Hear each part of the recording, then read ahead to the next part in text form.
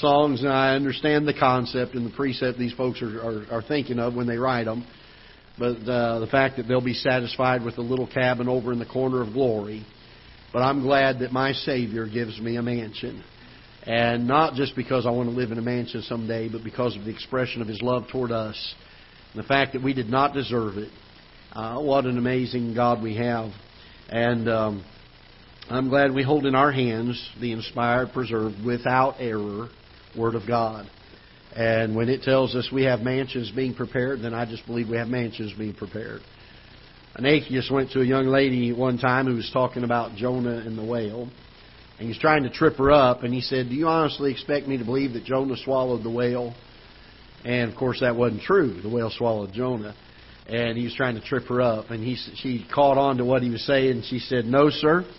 The whale swallowed Jonah, not Jonah swallowed the whale," she said. But then she thought a minute. She said, "But if my Bible said that Jonah swallowed the whale, I'd believe that too," she said. And, you know, the truth is God's Word is absolutely 100% correct. If it's not, then we don't have an authority. We don't have something to stand on. We must have an infallible, preserved Word of God. And we believe it to be done so very, very much so in the English language in the King James Version. I make a big deal of that. You say, why do I make a big deal about it? Because it's important for us to have something that is a sure Word. That when we teach something from Scripture, we don't have to scratch our head and say, did they really translate that correctly? Men that today will come out and say that they should have translated it differently. I don't know if you've noticed this or not, but as we grow further away in time from an event, our understanding of that event grows a lot weaker. It disintegrates. It kind of loses some of its strength. You say, I don't know if that's true or not. All you have to do is look at the founding of our country and where we're at today. 100 years ago, I'll say this, 50 years ago, we still understood and knew what our country was founded on. And nowadays, we've got a large portion of our society. I was watching a thing this week where an interviewer went out during the 4th of July celebration. And with grown adults, I'm talking about people who should know, middle age and up in years, went to him and said, what was July 4th all about? And they couldn't tell him. Well, who did we fight in our war for independence? They couldn't tell him. Who was the first president of the United States? They couldn't tell him. And I'm talking about not college-age kids. We're not talking about the millennials here. I'm talking about people that should have known, that didn't know it. We're living in a country that has forgotten, haven't they? And so why in the world would I take some more modern view of Scripture when I've got something that I can hold to and know that God inspired it and He preserved it for me in the English language, when the English language was at its pinnacle? When the scholars that translated it were far more scholarly than the men we have today. And when I believe also they were divinely aided by God Himself in the translation work. The care that they took, there's no doubt that our translation of Scripture in the King James Version is a supernaturally aided translation. And we hold to that because it's important. Words matter. Different words mean different things. That's why we have more than one word in the English language. And if we change a word, that changes the meaning. We've got to be so careful of these things and understand that we do have a preserved word in our language today that we can hold to. And you can have confidence in it. You can have faith in it. Turn with me, if you will, to Matthew chapter number 16. Matthew chapter number 16. And we'll begin reading in verse 13. Matthew chapter 16 and verse 13. Be praying, if you will, for Brother Ron Olson's family. His sister passed away this past week, and they'll be having a viewing this afternoon up in Afton, I think you said it is, Afton. And from 4 to 8. And what was the funeral home, do you remember? Cudis. Okay. And that's in Afton, Missouri. And then the funeral tomorrow about 11 o'clock, I think it was, there also. But do be in prayer for that family, if you will, and for God's grace during this time. Matthew chapter number 16, if you will, verse number 13. When Jesus came into the coast of Caesarea Philippi, He asked His disciples, saying, Whom do men say that I, the Son of Man, am? And they said, Some say that thou art John the Baptist, some say Elias, and others Jeremiah, or one of the prophets. He saith unto them, But whom say ye that I am? And Simon Peter answered and said, Thou art the Christ, the Son of the living God. And Jesus answered and said unto him, Blessed art thou, Simon Bar-Jonah, for flesh and blood hath not revealed it unto thee, but my Father which is in heaven. And I say also unto thee that thou art Peter, and upon this rock I will build my church, and the gates of hell shall not prevail against it. Father, we pray that You'll bless the message this morning and speak to our hearts. May Your Holy Spirit give clear direction, give understanding, and Father, may we rightly divide Your word. We pray in Jesus' name. Amen. There's an awful lot to be preached on out of this text, and we will not be preaching on it in what you would consider to be the traditional way. We're going to be looking at it from a little different point of view, but I do want to point out a couple of things just by way of introduction here. The fact that the Lord Jesus Christ indicates to Peter that his understanding that He was the Christ, the Son of the living God. And by the way, aren't you glad He used the definite article there? There's not a bunch of Christs. There's not a bunch of sons of God in this sense that could take away the sin of the world. There's only one. There's only one way to the Lord, to the Father, and that's through the Lord Jesus Christ. Jesus said, I am the way, the truth, and the life. No man cometh unto the Father but by me. And we're living in a day where a lot of people are saying, well, there are many paths to God, but there is only one. And Peter understood this. He said, Thou art the Christ, the Son of the living God. And Jesus spoke this. He said to Peter, He said, flesh and blood had not shown it to him, revealed it unto thee. He says in verse number 17, notice what He says here, But my Father which is in heaven. We find a truth given here, that there are some things that we know inwardly that the Holy Spirit guides us and teaches us in. This was not something that he understood from the natural world. Peter didn't look around and see the flesh and blood of things around him and the physical world around him and realize or come to an understanding that Jesus was the Christ, the Son of the living God. There was something inside of him that spoke to this. And it was the Father showing Peter that Jesus was the Christ, the Son of the living God. And can I tell you this? I was talking with somebody just this week about this. When we come to Scripture, there is an importance that we need to place on the leading of the Holy Spirit and His teaching us Scripture. There being an enlightening or an understanding of truth.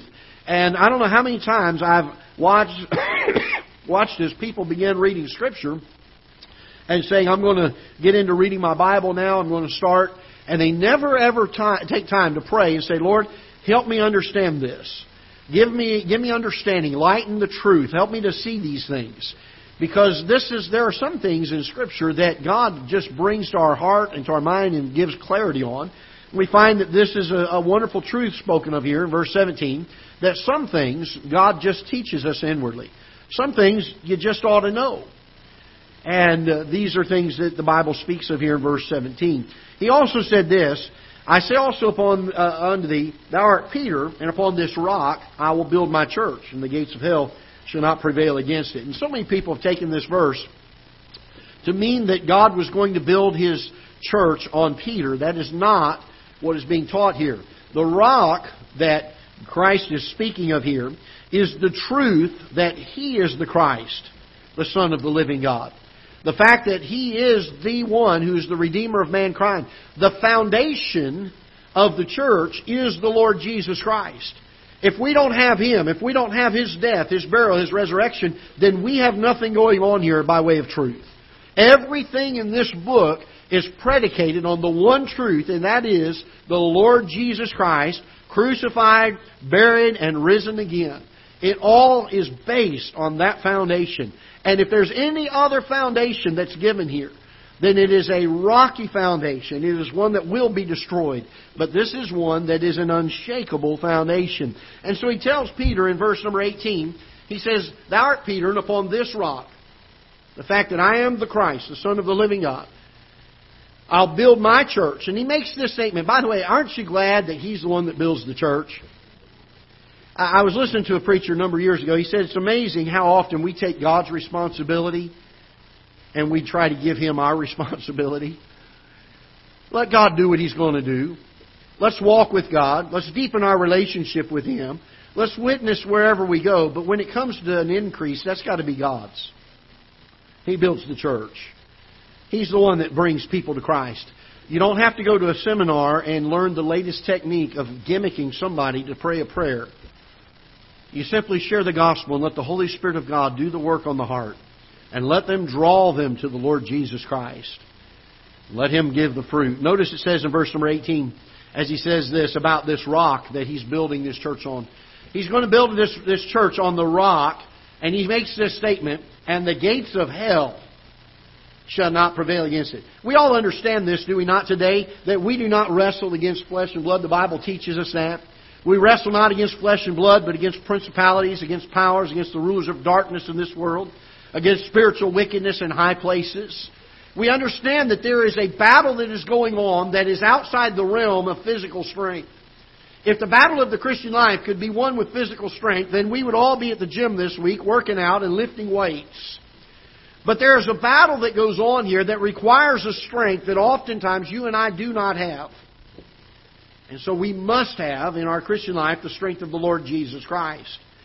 He speaks of this rock being the Lord Jesus Christ Himself, and the rock is so stable and so secure that when the church is built on it, and not man's philosophies, when we take a church and we build it upon the precepts of this book, we find that that church is an unshakable and a steadfast entity. It is something that when the gates of hell try to storm it and try to destroy it and try to get the things of the church in such an uproar that the church disintegrates from the inside out, that when the gates of hell come against it, it's going to withstand because it's on the proper foundation. If you will, take a moment and turn with me over to Acts chapter number 4. By the way, a lot of these things that we're teaching here about the foundation that the church is established on are also true when it comes to the establishing of our personal faith in the Lord Jesus Christ. If we're trusting our works, if we're trusting our moral center of our minds, what seems to be right or what seems to be wrong, if we base right and wrong on what we think to be fair or not fair, or the philosophies of men, or the pressures of men, then we are destined to be on an unsecure and an insecure foundation. But notice as we get to Acts chapter number 4, in Acts 3, and I'm going to give you a little background here, John and Peter are coming to the temple, and the Bible says that they're going there to pray. And when they get to the gate of the temple, there's a man that's laying there, and he's begging. He cannot walk. The Bible refers to him here in chapter 4 as an impotent man. He's not able to walk. And he's begging at the gate. And John and Peter fasten their eyes on him, and Peter says, "Silver and gold have I none, but such as I have give I thee. In the name of Jesus of Nazareth, rise up and walk." And the Bible says that he rose up and he leaped up and he stood and he walked. And this miracle had been done. Boy, I'll tell you, the leaders of the temple did not like that. The high priest and the men that were in the temple that were the leaders and the teachers of the day, they saw what was going on and they heard about it and they saw this man and they got John and Peter and the Bible says that they took them and they took hold of them and brought them into their midst and demanded that they give some kind of an answer. They were accused of using the power of Satan to do these things. And that brings us to where we want to read here in chapter number 4. If you will, look with me in verse number 8. They're standing before the high priest. And in verse number 8, they had been asked by what power or by what name they had done this. And then it says in verse 8, "Then Peter, filled with the Holy Ghost." By the way, wouldn't it be good if you and I could be filled with the Holy Ghost? Wouldn't it be wonderful if we could walk in His might and His power and His direction through our lives? Wouldn't it be wonderful if day by day we could rise from our beds and go through our day with the Holy Spirit of God guiding and directing us and strengthening us for the work of God, to be able to share boldly and without apology and with clear understanding of Scripture the wonderful story of the gospel. Notice what it says here. Then Peter, filled with the Holy Ghost, said unto them, Ye rulers of the people and elders of Israel. So these are not just the common men. These are the affluent. These are the influential. These are the movers and shakers of people. I mean, they are influencers, if you will. If we this day be examined of the good deed done to the impotent man, by what means he is made whole, be it known unto you all and to all the people of Israel, that in the name of Jesus Christ of Nazareth, whom ye crucified, whom God raised from the dead, even by Him doth this man stand here before you whole. I think it's amazing to me the humility of these apostles. They're bold, are they not? They came out and they looked. The Bible said in chapter 3 that they told the man to look upon them. And they looked upon him and they said, I want you to arise. In the name of Jesus of Nazareth, I want you to rise and walk. And he did. A miracle had been performed.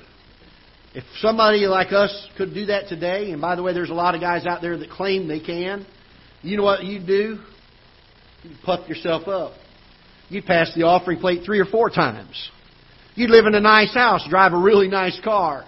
Because, boy, I am God's gift to humanity here. But not these fellas. These fellas had the opportunity to do a work for this impotent man. And when they were questioned about it, their comment was, and I don't want just you guys to know this, I want to make sure all Israel understands this.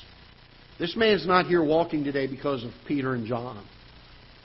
This man's here walking today because he was healed in the power of the Lord Jesus Christ.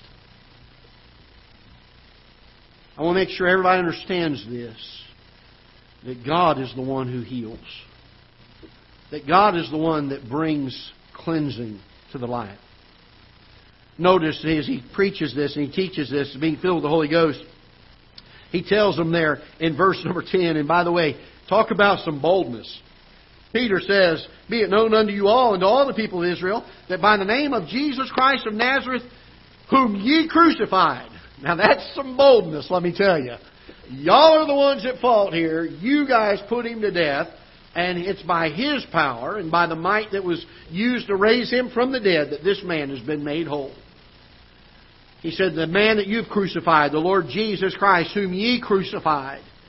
Notice what he says here. Whom God raised from the dead, even by Him doth this man stand here before you whole. Then I want you to notice what is said here by Peter.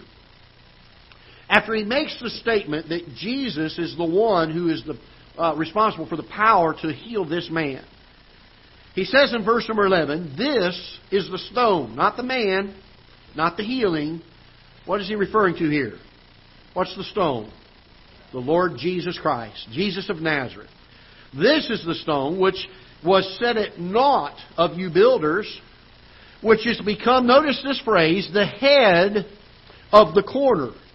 The head of the corner. Now, Peter says this, neither, by the way, you guys are asking me about this physical healing of a man. Let me tell you something. Neither is there salvation by any other. Not only is there healing by Christ, not only has He done this work in the impotent man's life, but while we're on the subject of Christ, let me tell you something else about Him. Neither is there salvation in any other. For there is none other name under heaven given among men whereby ye must be saved. This is the cornerstone of the gospel. The Lord Jesus Christ, His death, His burial, His resurrection. We would call it the gospel of Christ. Christ is the cornerstone. Not only that, the Bible says here, as we get to verse number 11, and he talks about the stone which was set at naught of you builders, which has become the head of the corner. Not just any corner, the head corner, the chief, other places in Scripture known as the chief cornerstone. Did a little bit of research. I wanted to find out why is it significant? What's this cornerstone all about? It's interesting to me. There are certain things that are very, very important about a cornerstone. First of all, It's the very first thing that is laid in the foundation. By the way, before you can do anything as a Christian or grow as a Christian or even be a Christian, the foundation of Christ must be laid in your heart by faith. There has to be an establishing of this chief stone, this cornerstone, if you will. There's a number of stones that are used in buildings. They have capstones, and capstones are usually put on the top of a bulwark to finish the top of it off, and it's to bring protection. It shelters the erosion of the building underneath it. And there's a capstone that the Bible speaks of. And then there's a keystone. And a keystone is the one that takes the pressure. It's the one that holds everything in balance and keeps it all secure. But then you have the cornerstone. The cornerstone, all of these other stones, no matter how big or little they are, no matter if it's a capstone or a keystone, none of them matter if the cornerstone is not secure. The cornerstone has to be the main thing. It has to be the first stone that is laid. In fact, before any other stone in the foundation is laid, the cornerstone is laid. It is made sure that it is right and true, that it is squared. In fact, in the Old Testament times, they would actually align the cornerstones with the constellations in the sky to make sure that they were absolutely true and in line with what they were supposed to be.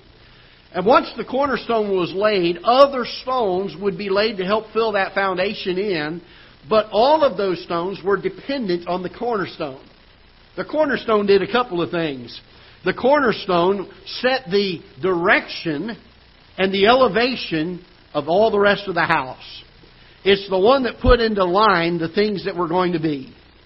All of the rest of the foundation is laid in reference to the cornerstone, the chief cornerstone, or the main stone of the foundation. The Bible refers to that. In fact, we're going to see here in just a little bit that the Bible refers to the apostles as part of a foundation, with Christ being the main part of that foundation, the chief cornerstone. And what he's referring to there is those that had been used by God to write our Scriptures. This book is our foundation. And at the very heart of all of it is the Lord Jesus Christ. You take Him away, I'm sorry, this book crumbles. There is no truth to it. Because of the Lord Jesus Christ, all of it is true. Everything about this foundation that we hold to, this book that we call the Bible, this thing that we build our lives on, everything there revolves around the one thing, and that is the chief or the head cornerstone. The one that was laid first. In fact, the Bible says He was slain before the foundation of the earth. He was the first one. He was the firstborn of all creation, the Bible says. He's above all. He is preeminent. He's the one that is magnified. By the way, He's the one that sets the direction, doesn't He? He's the one that sets in line the things that are to be. We look for guidance in our world, and we've talked about this in the last several weeks. In our society, we have a country, not only in our United States of America, but in this world as a whole. We have people that have no direction. Every man's doing that which is right in their own eyes, and their morals are based on what they think or what they've read from somebody else or what they were taught in school. The truth is, there's one thing that we can always hold to that has set everything straight, that is absolute truth, that is the thing that we can anchor ourselves to and not have to worry about it. And as Jesus told Peter, if the church is built on this stone, on this rock that I'm building, that I am, the Lord Jesus Christ, if the church is built on it, if the gates of hell storm it, it's still not going to be able to take it. That rock is so secure. By the way, your life is secure in Him. Aren't you glad? The Bible says that we're hid and secure in Him. And I'm thankful that when we build our lives on the right foundation, we can have a life that is stable. We can have a life that has security to it, that has a steadfastness to it, that helps us to be strong in the Lord and in the power of His might. That helps us to be faithful. Why? Because we have a foundation we can come back to, and we know every single time it's going to be right where it's supposed to be. It's going to be pointed in the right direction. And everything else I put around it is going to be based on how it lines up in relation to that cornerstone.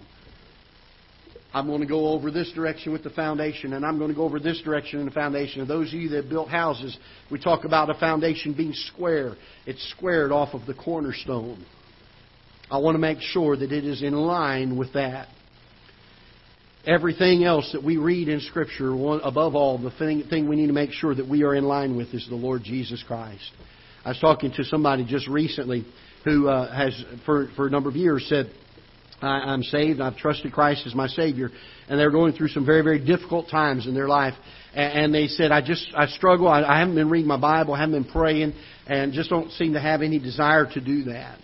And I understand there are times we can grow cold and lose, from time to time, desires and grow callous towards some of the things of the Lord. But it should not be a continuous thing. It should not be a regular thing. It ought to be something that brings conviction to our heart when that time comes. And we start saying, boy, there's something missing that used to be there at least. And I began talking to this fellow, and I said, listen, when you got saved, when you trusted Christ as your Savior, there should have been something inside that was different. There should have been at least some desire or some pull towards these things. Some desire to know the Word of God, to build on this truth, and not the truth of the world and the philosophy of the world. It teaches, it sets the direction of the building, and every other piece of the foundation must be in line with that cornerstone, or the foundation will crumble and the building will be destroyed. It all depends on that one stone. It serves as a historical landmark. Isn't it amazing? Our Bible tells us to remove not the ancient landmarks, which our fathers had put before us. Interesting to me that when Jacob had gotten away from the Lord after his spiritual time there at Bethel as he was fleeing Esau, how he had a wonderful appearance of the Lord Jesus Christ and was able to meet with God face to face there at Bethel. God had made some covenants with him and promises to him, and Jacob was doing some great things for the Lord. Years later, as his heart had grown cold and some of his family had begun to bring idols into the home, Jacob said, we're going back to Bethel. I want to go back to where I lost this closeness with the Lord. He began to tell his family, I want you to put away the idols. Get rid of them. We're going back, and we're going to have our hearts revived again by going back to this place. The chief cornerstone never moves. He's always there. Somebody said it this way one time. If you ever realize that you've drifted from the Lord, you're the one that moved, not Him. He's still there. He's right where you left Him. By the way, we're living in a day where even God's people are drifting along with the world.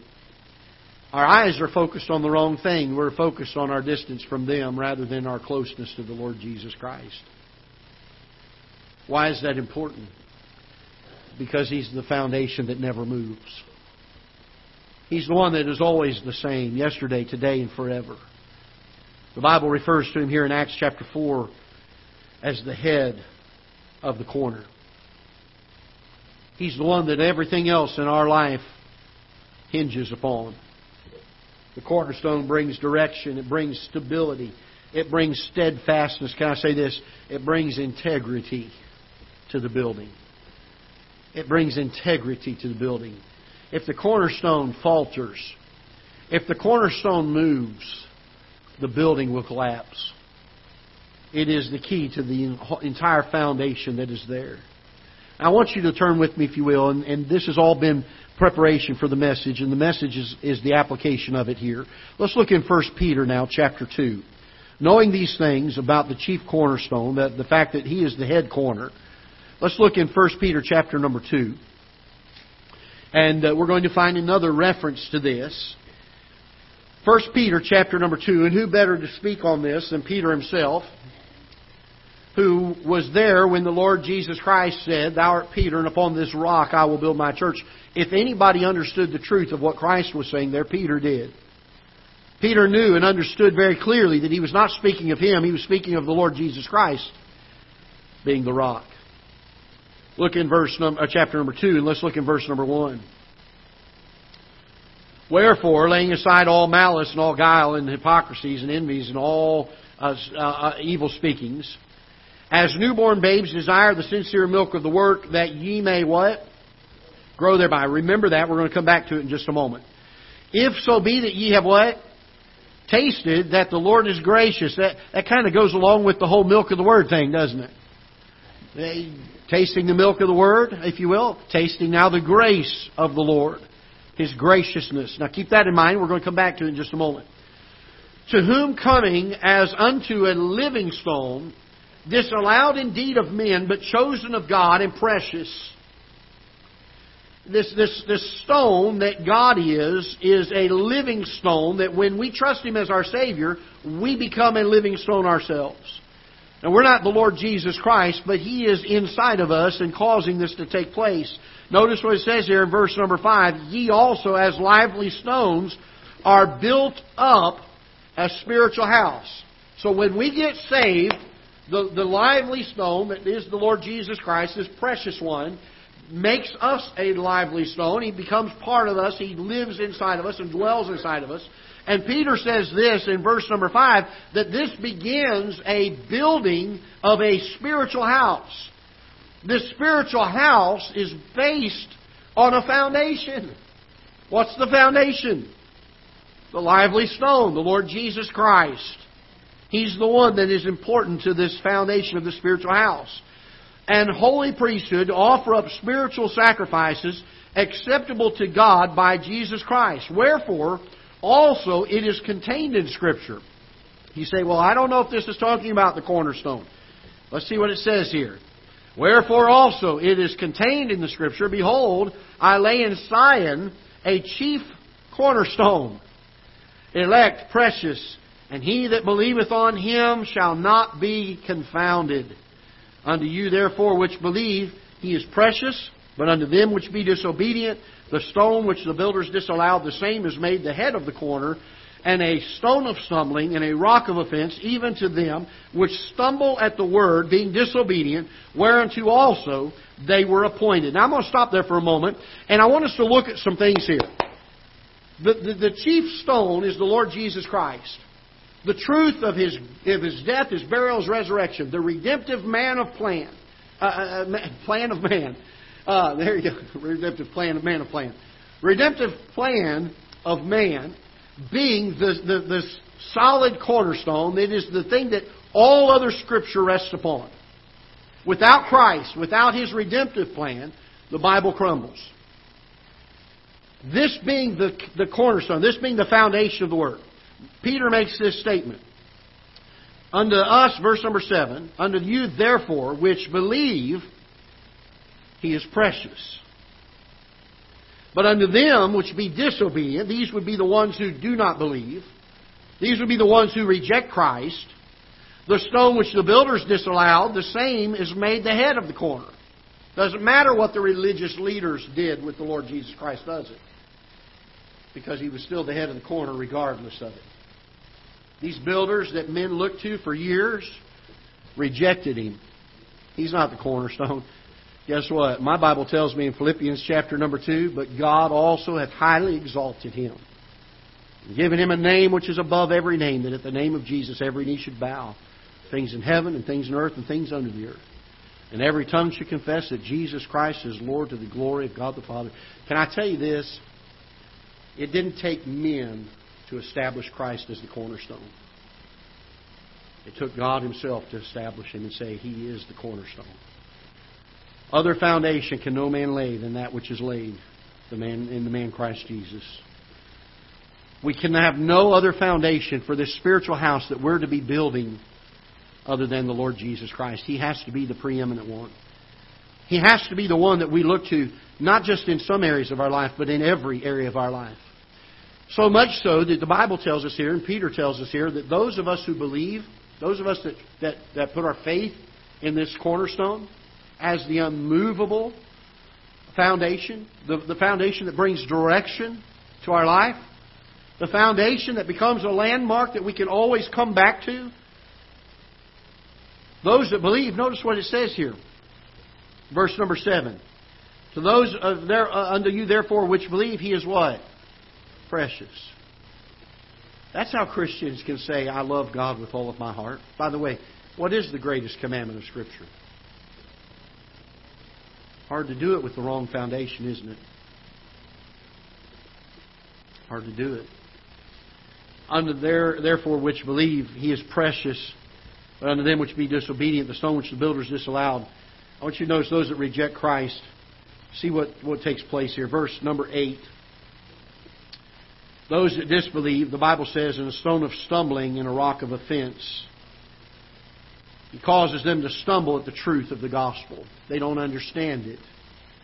The Bible teaches us that. In fact, Paul tells us that. The natural man receiveth not the things of the Spirit of God, for their foolishness unto him, neither can he know them, because they're spiritually discerned. This cornerstone to those that do not believe, this foundation of the gospel of the Lord Jesus Christ, this rock of Him being the Son of God who came to redeem man from his sin, this cornerstone, this chief cornerstone, becomes a rock that causes a stumbling to the world.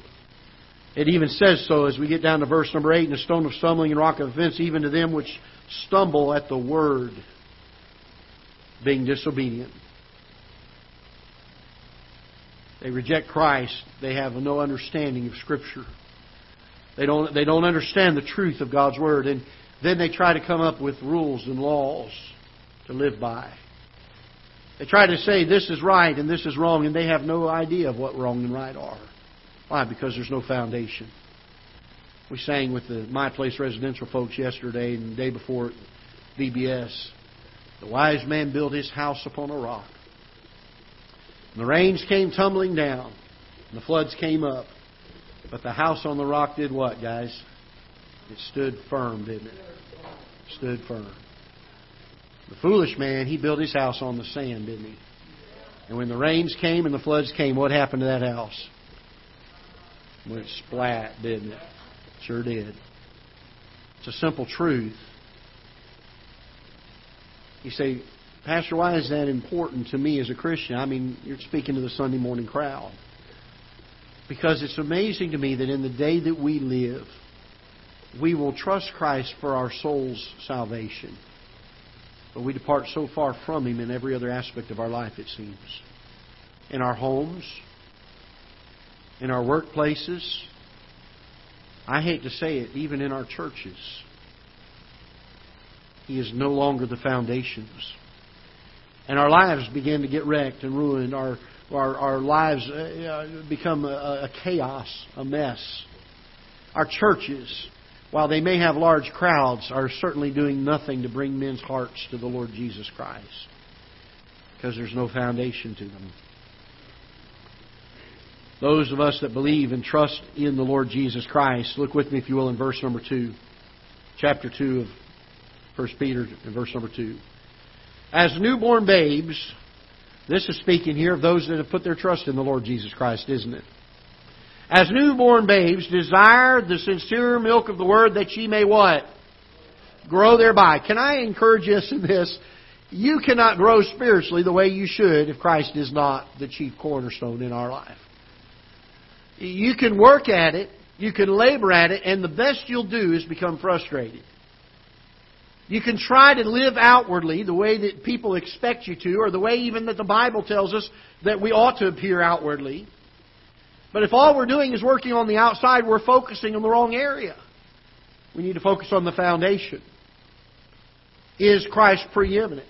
Is He the chief cornerstone of my life? In every aspect of my life? Do I seek for His will? Do I seek for His knowledge in understanding how to live life? Notice also in verse number 3, the Bible says, If be so, ye have tasted that the Lord is gracious. We go from having the milk of the Word to tasting the graciousness of the Lord. Now, I don't know if there's a distinction here Peter is making between the milk of the Word and now this is something a little meatier, that the graciousness of the Lord is tasted here.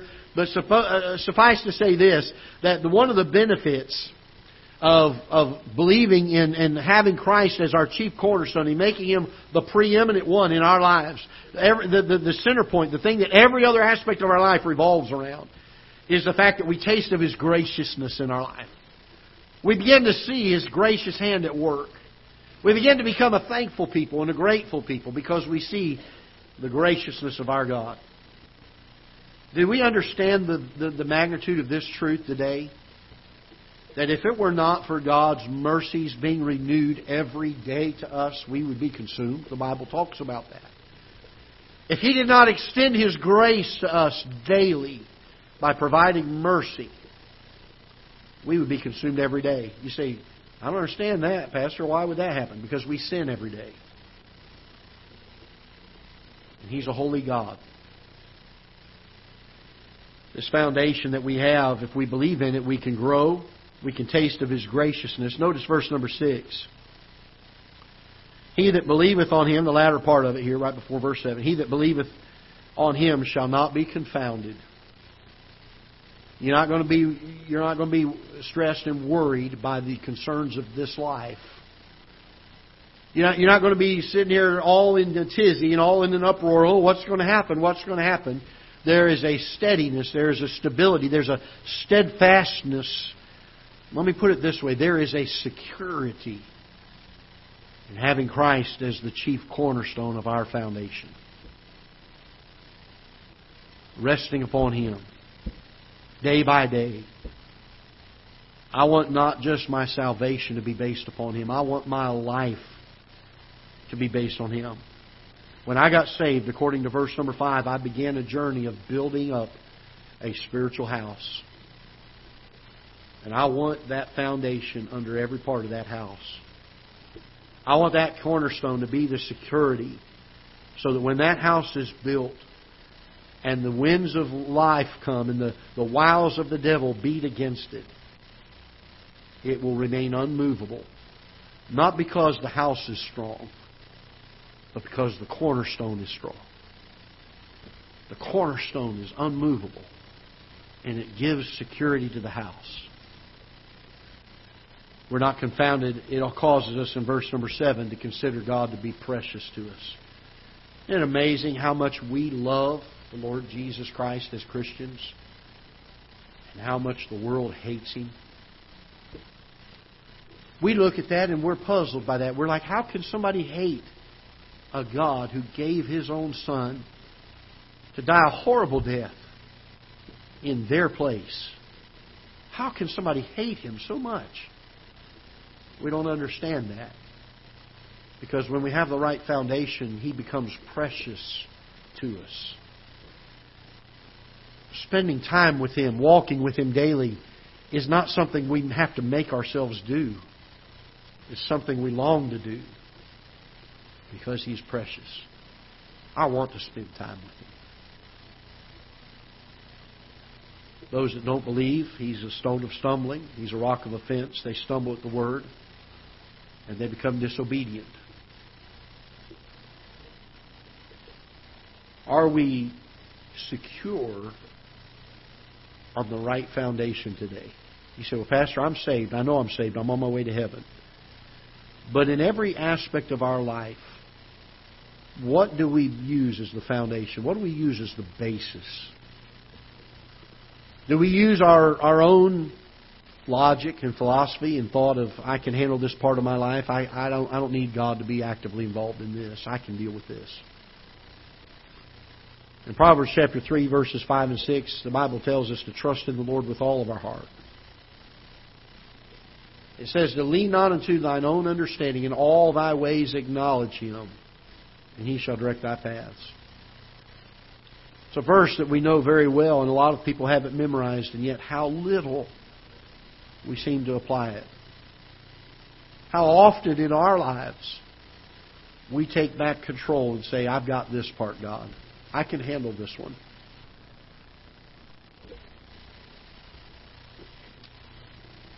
In the last several years, there's been several families actually that I've come or talked to and had to spend time with, just at the point of breaking. And the first question I ever ask them, how's your walk with God? Husband, how's your walk with God? I'm not talking about are you having family devotions. We'll get to that. How are you walking with God? Wife, how are you walking with God? As parents, what are you displaying to your children? Are you displaying a mom and dad who love God with all of their heart, that make Him the center of their lives? As a husband, are you demonstrating to your wife that Christ is the love of my life? He's the thing I cherish most in this world. Wife, does your husband see a wife that longs to walk with God daily? Are you an example to him? There are so many times that we know up here, and we even try to do it with our hands, but our hearts are far from Him. We come to church, we've read it before, we know the verses, we can quote them. We can go out these doors and we can try to enact outwardly the things that are expected. But is He the foundation of our life? Not only have you trusted Him for salvation, are you trusting Him daily? The Bible uses it this way, the phrases it this way. Are you walking in the Spirit? See, the central part of your life. We're getting ready tomorrow morning, Lord willing, to have some young people here. We're doing a construction thing. The very first day, we're going to be dealing with the right foundation. We want our young people to have a right foundation. But before they ever get here tomorrow, I want to make sure that every one of us that are going to be here working with them, talking with them, teaching them, take a few minutes aside and look at our hearts and say, I'm going to be teaching them to have a right foundation. Do I? Do I have a right foundation? Am I trusting God in every aspect of my life to give direction, to lay out the lines, to be steadfast and secure that I can anchor to His truth, and to be a place that I can point back to in my life and say, I want to go back to there. That's when I was closest to Him. He doesn't move. He's always there. Let's stand together, shall we, with heads bowed. Father, we're thankful for Your Word. We pray that You'll bless it. And I pray that Your Holy Spirit will take the preaching of this particular passage and help us to understand and see the truth of having a right foundation, to build on top of it a spiritual house. Not just our salvation, Lord. This is dealing with far more than just salvation. And while it must be the beginning point, may we refer back to, may we look to, may we rest upon, may we rely